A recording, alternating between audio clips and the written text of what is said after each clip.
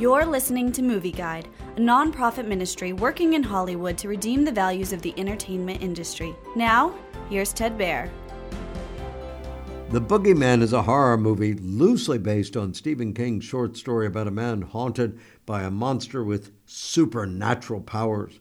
This time, however, it's a psychotherapist's own two daughters being haunted by the creature, not the man who's had 3 children killed by it.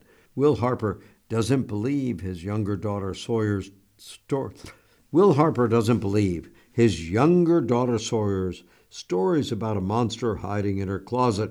However, as the monster attacks increase, Will's teenage daughter Sadie starts to investigate the creature's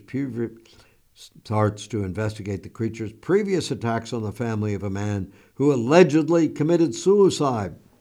The Boogeyman turns the twisty Stephen King story into an ordinary, scary monster movie, but it provides plenty of scares and an exciting finish. The Boogeyman has pro-family worldview, but it has no faith elements.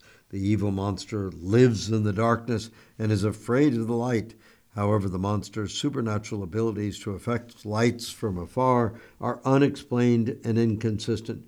The Boogeyman has some strong obscenities and profanities, scary scenes with children in danger, and a scene where teenage girls smoke an old marijuana cigarette.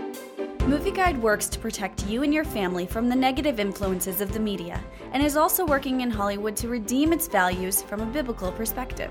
For the latest Movie Guide reviews and articles, go to movieguide.org or download the app to your Apple or Android device. You can also subscribe to the Movie Guide podcast on iTunes. Support Movie Guide's mission to transform the culture by redeeming the media.